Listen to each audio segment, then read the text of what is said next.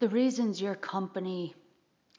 company you work for, not, I'm not speaking to people that own their own company when I say this, though in many ways this can apply to any structure, but mostly big business.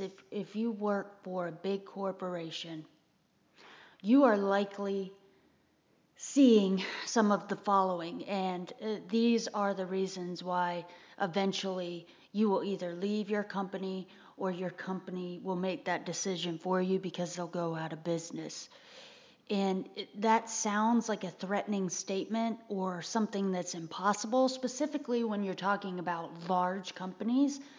There has been a trendy saying for a long time that says it's too big to fail. And up until 2000, this was a fairly accurate statement, too big to fail. But if you're at a company right now and efficiency is supposed to be your prized pig and how you do things correctly, and you've noticed that efficiency is one of the biggest blunders holding back whatever your project is, it's mostly because of communication along the corporate ladder. You typically have a big wig that makes decisions and looks at timelines and budgets, and then they begin to dictate down the ladder what needs to be done. At the top of the food chain, there isn't a lot of practical thinking because that is someone else's job lower down on the food chain. But the problem with this methodology is that if you start with a busted plan and one that isn't practical, it's not going to fix itself as that plan channels itself down to the people that are supposed to execute that plan. It's very much setting people up for failure when you come up with these ridiculous timelines that don't take into account what is humanly possible, and also doesn't take into account that not every single person within your organization is accountable, is inspired, and not to mention corporate structures have always put these big forecasts in play, but don't want to accept the reality that the people that are working for you do not own this company. And so, though there are people that have accountability, it seems to just be a trait, it's instilled in them, and they are wonderful people. For the most part, the people that work for your big company don't have that sense of ownership for the very good reason that they don't own the company. And to expect them to act as if they do is audacious. It's not the way we're wired, yet we expect it in corporate America.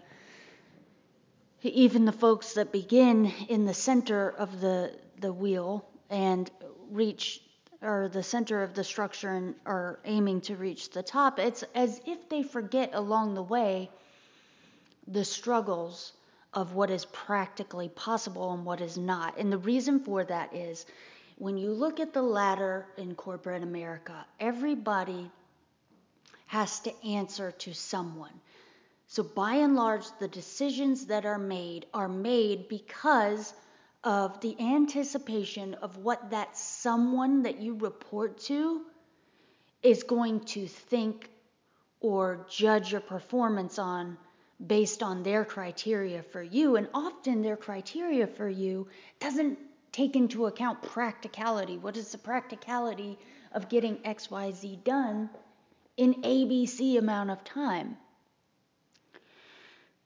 The only thing that seems to matter is what your expectations are as they are weighted out by the person that you report to. And this follows the ladder all the way up.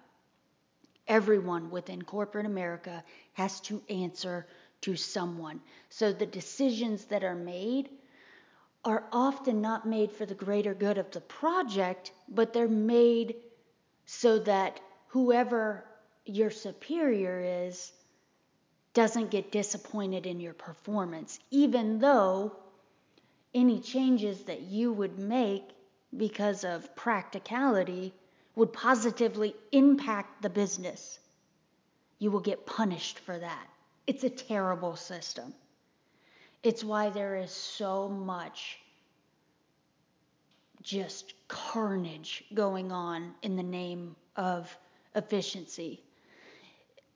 At the end of the day, when the project is done and you have to do it in these very crunched timelines and that pressure is there, you can see where getting it right takes a back seat, where quality takes a back seat to these timelines.